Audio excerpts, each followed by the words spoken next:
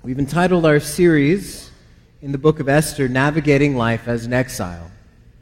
The people of Esther's day were exiles far from their homeland, as are we.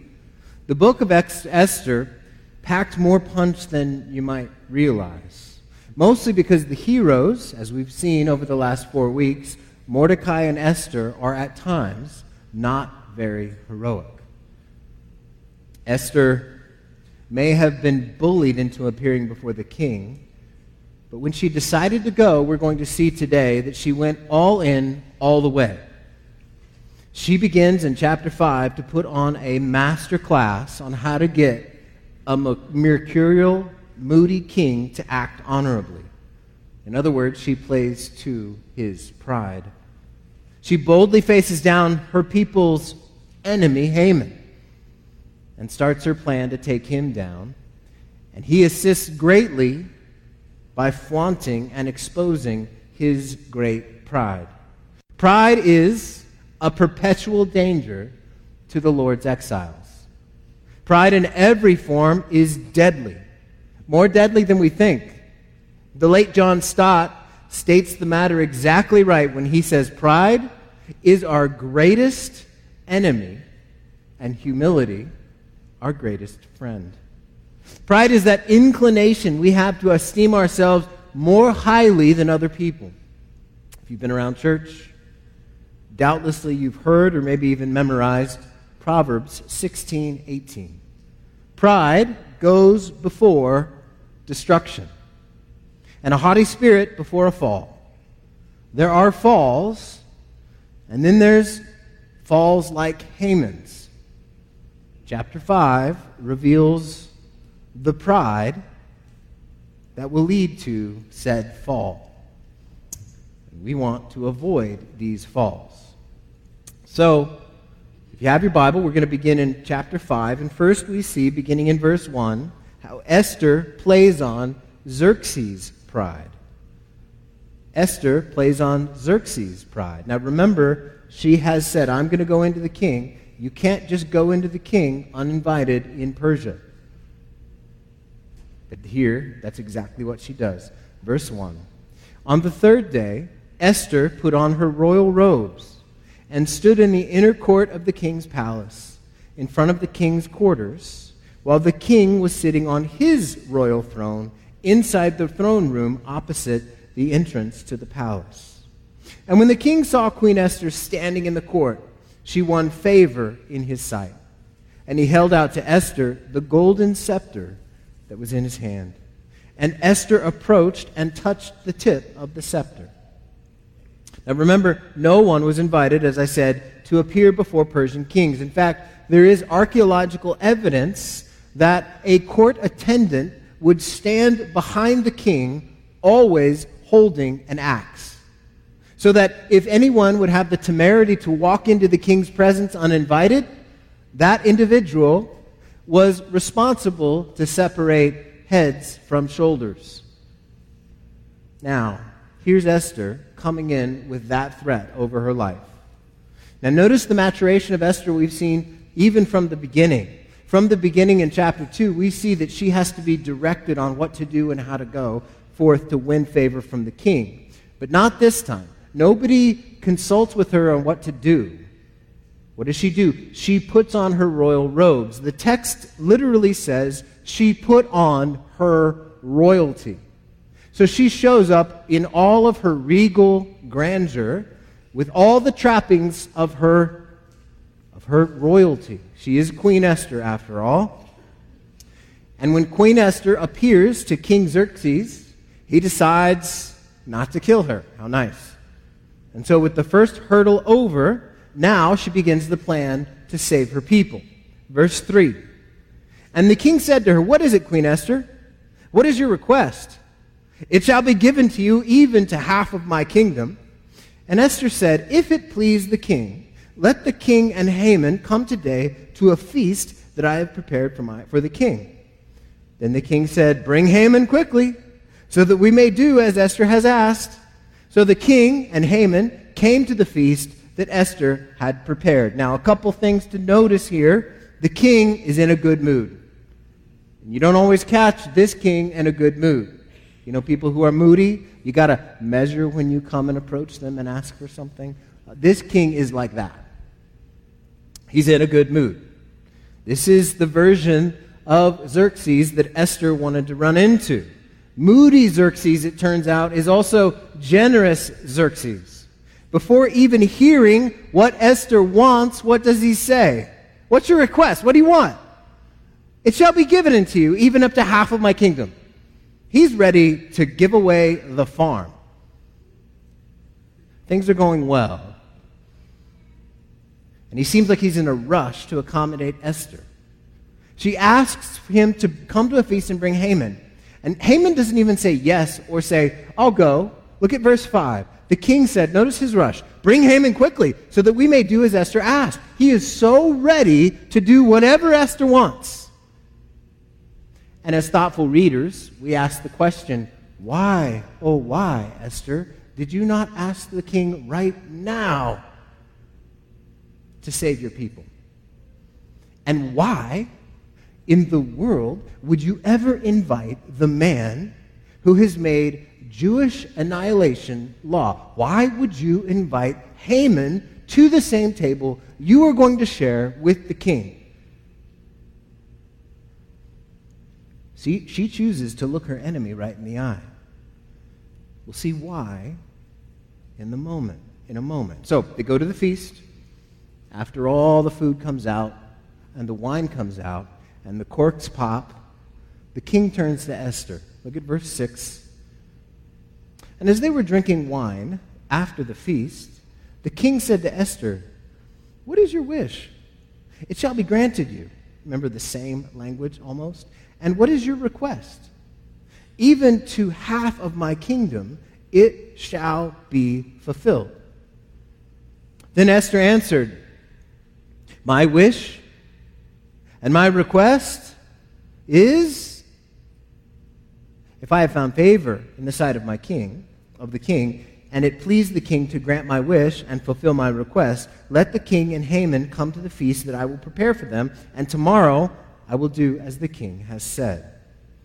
Notice Esther is stringing him along. She's playing to his pride, right? Look at the last sentence of verse 7. My wish and my request is, you expect her to say, hey, listen, there's a plot to kill all the Jews. But she doesn't do that. That's right, the place that if we're watching this on TV, it cuts to a commercial break, right? My wish and my request is, now this is risky business. She puts off asking the king for the privilege of saving her people. She's walking a razor's edge, and the king could have just said, listen, I'm the king. I have come to one feast today. I don't want to go to another feast tomorrow. But this king likes to feast. She knows that. Why this charade? Why is she saying, come to a feast? And the king says, what do you want? And she goes, well, I want you to come back to another feast. And this time, again, bring Haman. Now, some people say that Esther was nervous, and she couldn't bring herself to ask the king. But she has already faced the prospect of death in going into the king's presence uninvited. And she also takes this courageous stand to invite Haman himself. I don't think she's afraid, and I don't think she's nervous. Why would a nervous person, invite her arch enemy to dine? If you've ever had an arch enemy, you know, I hope many of you don't, besides the devil, but you're not thinking, I want to invite them over for dinner. But that's what Esther does. It's very strange. So why is she doing this? Well, she knows the king. And she knows he's a proud man. He's a haughty man. And he has said twice that he will do whatever she wants, even up to half his kingdom. She wants the king to feel this tension of not knowing what she wants, so that finally, when she asks to save the Jews, he will be painted in a corner and have to give his approval. In other words, Esther knows the king has said over and over, I'll do anything. I'll do anything. so that when she finally presents her request, he will. He will be duty-bound to do anything. And further, she needed Haman to be there as well. She needed the king to make a snap decision, as he is apt to do, and not have a side conversation with Haman and all of his consultants, because remember, this king is very wishy-washy. This king is one of those people who, he says, I'm going to do X, and then he goes off and talks to people and changes his mind. Esther needs to make sure that he doesn't change his mind, and she does this by playing to his pride. She engineered this whole encounter so that he had to agree, and we will find that he agrees in chapter 7. She had to handle him more than just make a request of him, because he was not reasonable. Proud people are not reasonable. Are you reasonable? Are you the kind of person that people have to fast 3 days to work up the courage to approach you? Or are you reasonable, kind, generous, even-keeled? Philippians 4 says, let your reasonableness be made known to everyone. Is yours obvious?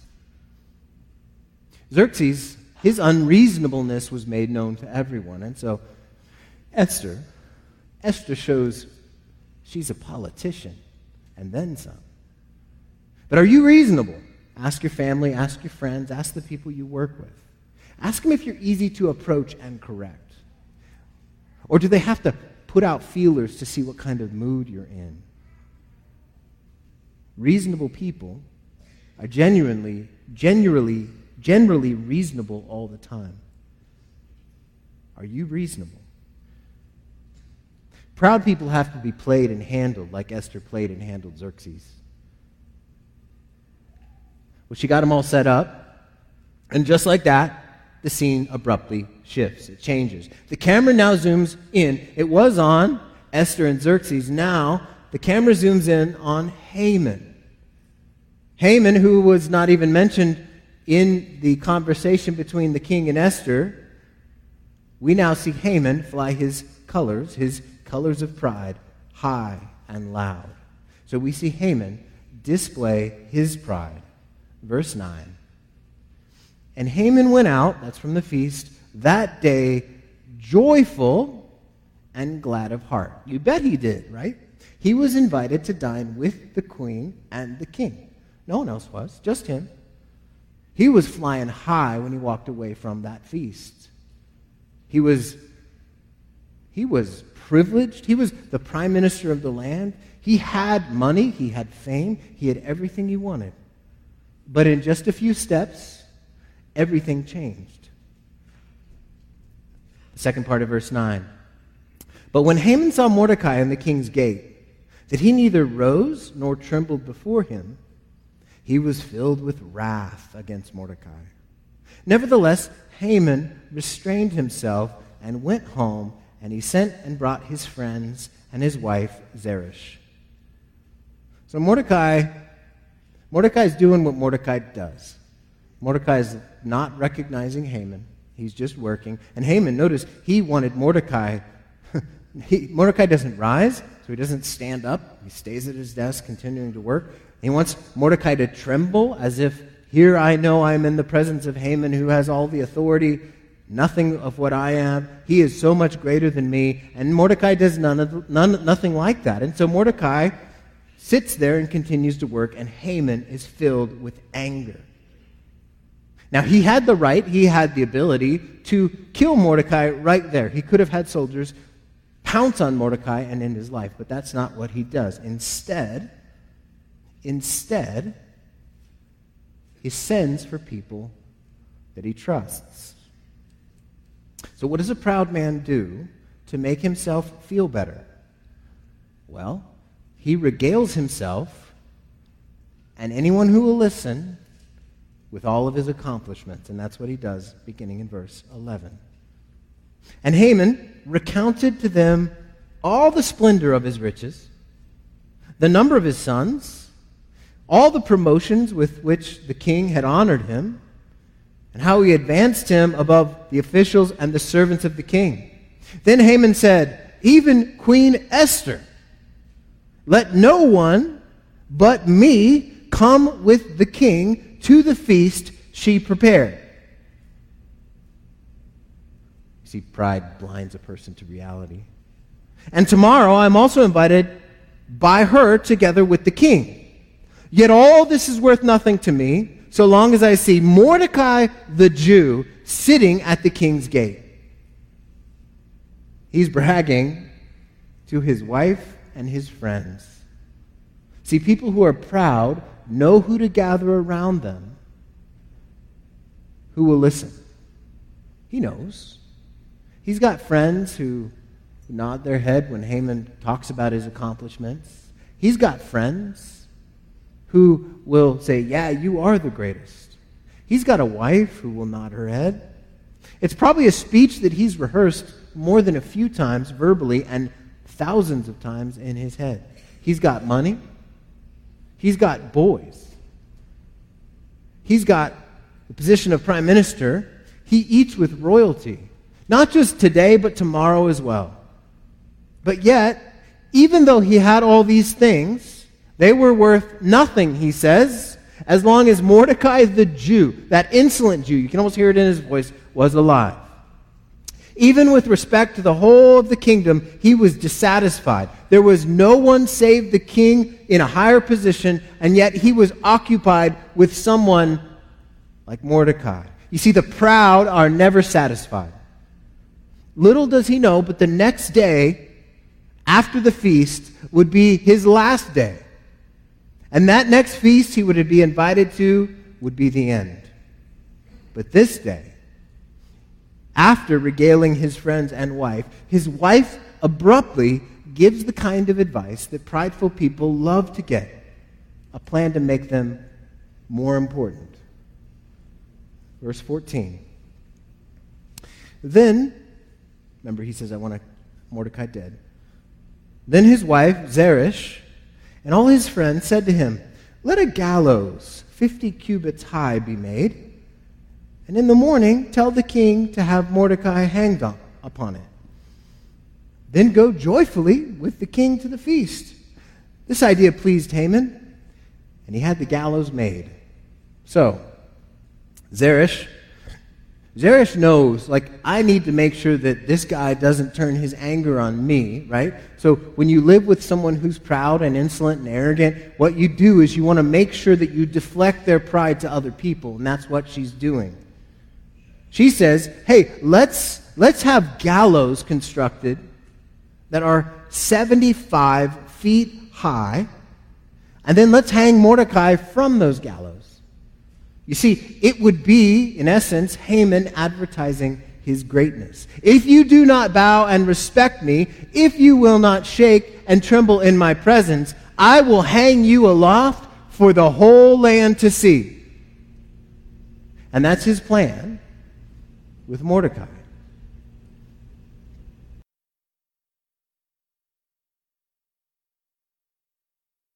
Angel army with flaming swords, not by opening the ground and beneath Haman's feet. But how would he do this? By allowing Haman to give full expression to his pride. The Lord will use Haman's self-importance against him. The Lord allows Haman to do what? Follow his heart, which is always deadly. And his prideful heart led him to the gallows. See, that's the way the Lord brings judgment. Most of the time. You know what he does? He gives us what we want. He says, you want to be important? You want to live for yourself? Go ahead. You want to be seen to be a man or a woman of some reputation? Pursue it. Follow your heart, and you follow your heart to the grave. See, the way the Lord brings judgment is he gives the proud over to their base desires. That's what we read in Romans 1:22 and following. Paul's speaking of mankind in general, claiming to be wise, he said, they became fools and exchanged the glory of the immortal God for images resembling mortal man and birds and animals and creeping things. Therefore, what did God do? God gave them up. God gave them up in the lusts of their hearts to impurity, to the dishonoring of their bodies among themselves, because they exchanged the truth about God for a lie, and worshipped and served the creature rather than the Creator, who is blessed forever. Amen. Some of the most frightening words we can read in the Scriptures is this: therefore, God gave them up. If you do not humble yourself before God, God will humble you. If you do not humble yourself before God, God will humble you by giving you what you want. God delivers judgment to people by removing restraints and allowing deadly pride to run its course, which is always death. Just as Haman constructed the gallows that he would ultimately hang on, the Lord allows the proud to construct their own gallows on which they ultimately hang. All the while, they think they are free. They think they are doing what they want. They think they are fulfilled. They think they are living their best life now. They think they are being true to themselves. All the while, they refuse to humble themselves and look to the Lord. They refuse to humble themselves before the Lord, and they slowly build gallows of their own destruction. If you're here and you're not following Jesus, you might think that your greatest problem is money or trauma or not having friends or just belonging or even being understood. But that's not your greatest problem. Your greatest problem today is pride. How do I know? Because that's mine too. That's all of ours. Pride is a scourge that has haunted mankind since the garden. Pride is so insidious that it can hide in plain sight and often masquerades in statements like the following: I am who I am. I'm going to follow my heart. I don't need anyone. Who is God to tell me how to live? Our American culture is tailor-made to play to our pride. We're told, do what feels right, because what feels right is right. See, the problem is that if we authorize our feelings to tell us who we are, we end up on the wrong path. Our feelings are far too changeable, far too malleable to be a reliable guide. See, when you don't humble yourself before the Lord, you're saying you know better than the God who created you. That will not end well. Have you submitted to the Lord? Have you confessed, if you're not a Christian, have you confessed that you are a sinner in need of grace, just like as we've sung and heard about this morning? Grace is not a substance like a steam that kind of emanates from Jesus. Grace is Christ's favor toward sinners that he freely gives to the humble. He will freely forgive any who humble themselves. And if this sounds like strange, backwards language, if you're new to church, it is strange and backward language. But this is the truth. Pride is more deadly than you think. Humble yourself before the Lord, or he will humble you. You see, the Christian life, if you're a Christian, the Christian life is also a life of ongoing repentance and humility. It's important for us to recognize that we also can be humbled, or we can humble ourselves. One of the things that the Lord is so good and kind and gracious and faithful to do is that when we are trapped in sin, or when we come to terms with sin, or when we have a truce declared with the pride in our life, the Lord is kind and gracious to discipline us so that we might freely humble ourselves.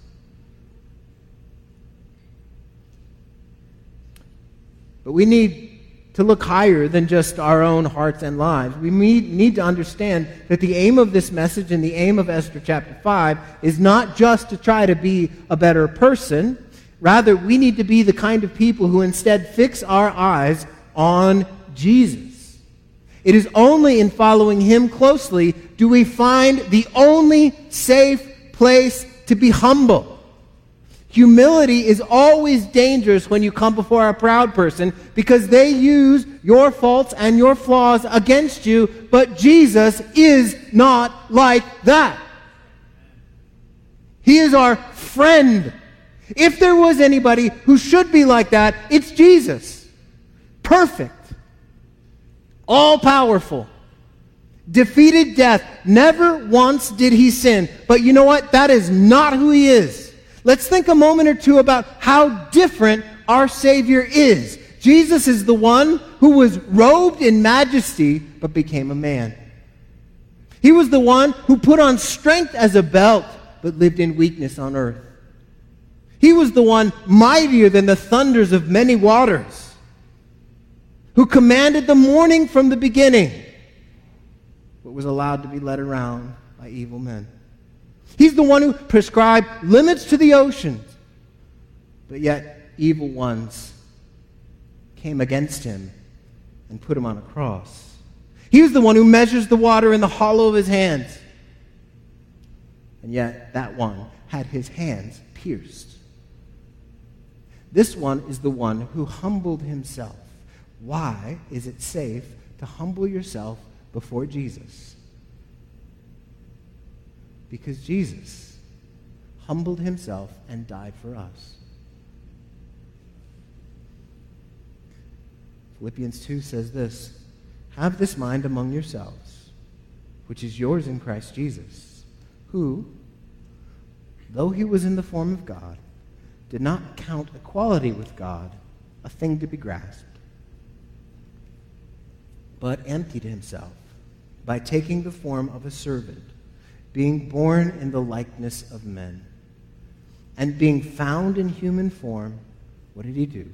He humbled himself by becoming obedient to the point of death, even death on a cross. Jesus humbled himself. This is a double humbling. The Lord, mighty in power, resplendent with all glory, became a man. More than that, humbled himself as a man and endured the shame of the cross. Haman was hung from the gallows because of his pride. Jesus was hung from the gallows because of our pride. What a stunning reversal. He was lifted high upon the cross to pay for the price of our pride. Our Lord Jesus shows his might through his humility. See, this is why we can freely approach him. This is why we can come to him. He doesn't hold on to our past sins. He died. So the debt of sin that we owed might be forever paid. Do you see why we should all, as Christians, approach him? Come to him. Sometimes, if you're like me, I would rather die than humble myself. Sometimes the accuser of the saints whispers in my ear that I'm far too compromised and the Lord does not want to hear from me anymore. Sometimes I forget his kindness and his goodness and I retreat from him instead of bowing my knee and humbling myself before him. Friend, the safest place for all of us who need to humble ourselves, which is all of us, is before the throne of grace. There's no angelic attendant behind the throne wielding an axe, ready to behead anyone who comes on their own initiative. No, it's a throne of grace, and we are invited to come boldly to this throne of grace. Not because we have the standing within ourselves, but because that standing has been given to us in Christ Jesus. We have a better plea. We can plead the actions of Christ. When we come to the Lord and ask forgiveness, we plead His blood.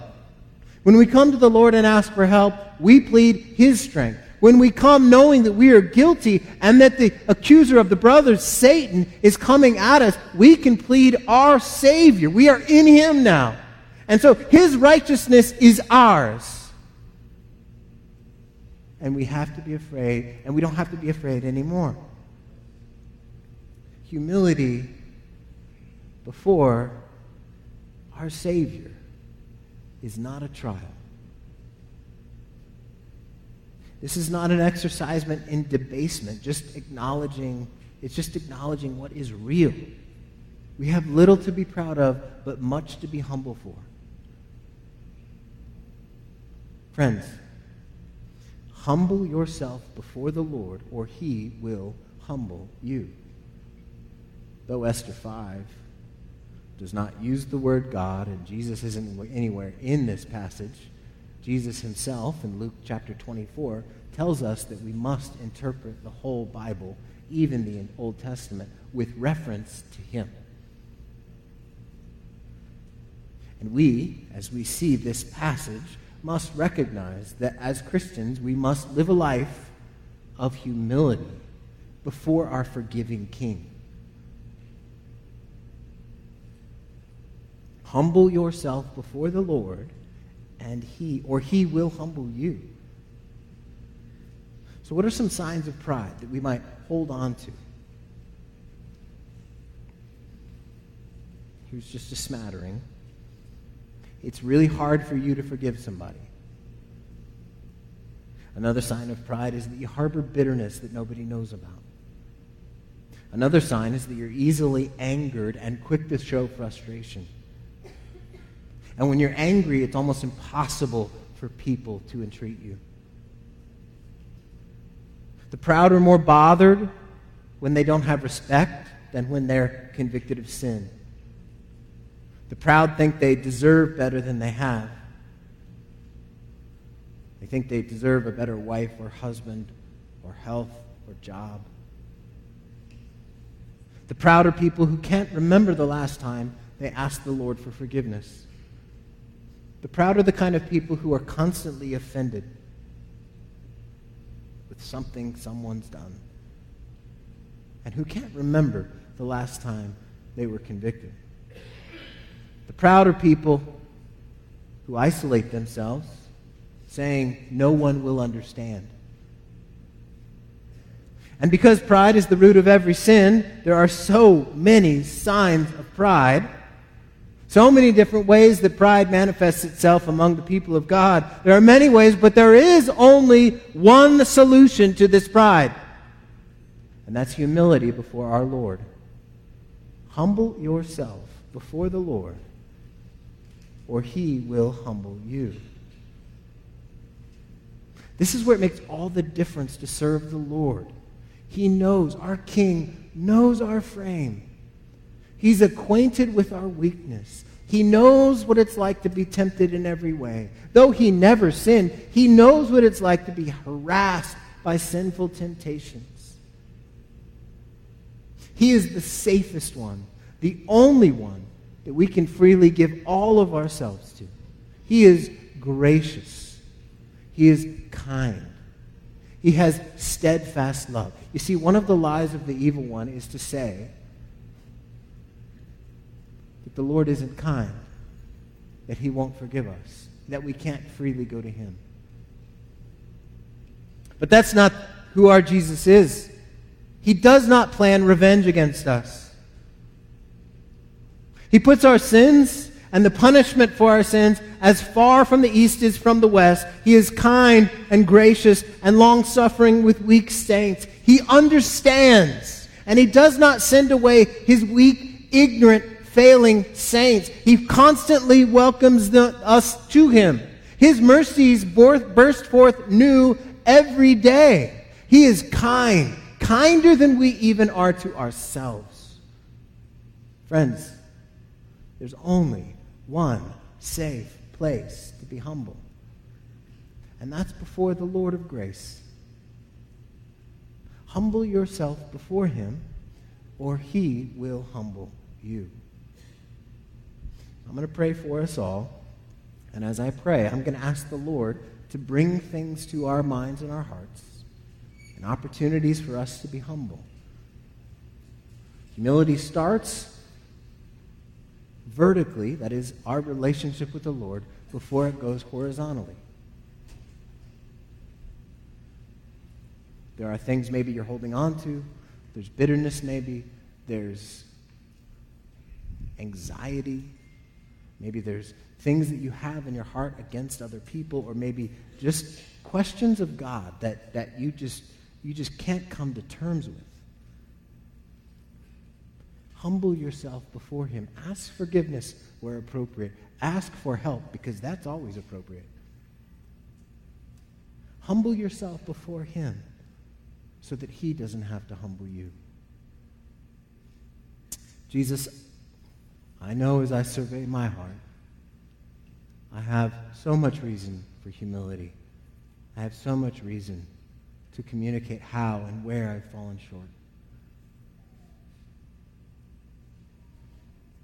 And Lord, I pray that you would help us to be a people who do not postpone obedience. I pray that we would be a people who do not come to terms with sin, as embarrassing as it might be. I pray that we would be a people who freely love you and are eager to respond to you. I pray that we would be a people that you don't give us up to ourselves, Lord. Lord, there's lots of times that we think we want to follow our heart, but we don't. In our moments of sobriety and clear thinking, Lord, help us not to be that kind of person. Help us instead to be people who want to follow your heart, Lord. And so, Lord, I pray that you would help us, Lord, as you bring things to mind, and I pray that you would bring things to mind in all of our hearts and minds right now, where we can come and humble ourselves, asking for forgiveness, recognizing our great need, asking for strength that you will freely provide. But Lord, do not give us over to the darkness of our minds so that we think that whatever we feel must be right. Save us from that pit of destruction.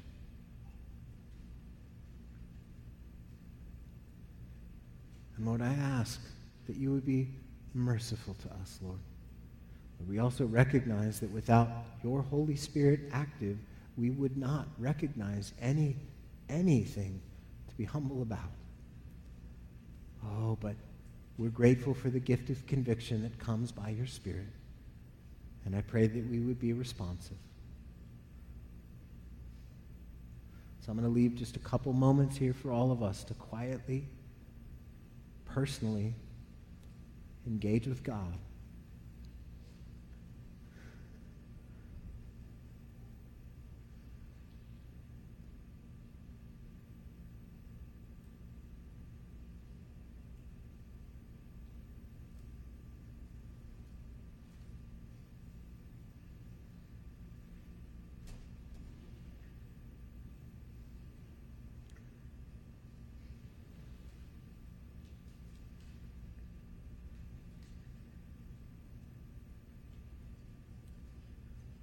Lord, I pray that you would keep us from the perilous danger of pride. Jesus, thank you for being our way out. Thank you for being easy to come to, quick to forgive. Thank you for not holding our failures and our flaws against us. Jesus, thank you for taking our failures and our flaws upon yourself. I pray for any in this room or who are hearing my voice that are not following you. I pray that you would make their sins unbearable, Lord, so that they run to you. I pray that there would just be a sense in their own lives and in their own heart that they can't last another moment on their own, that they must come to you. Lord, may you help us to be a people that humble ourselves so that we don't have to be humbled by you. And it's in your name, Jesus, that we pray. Amen.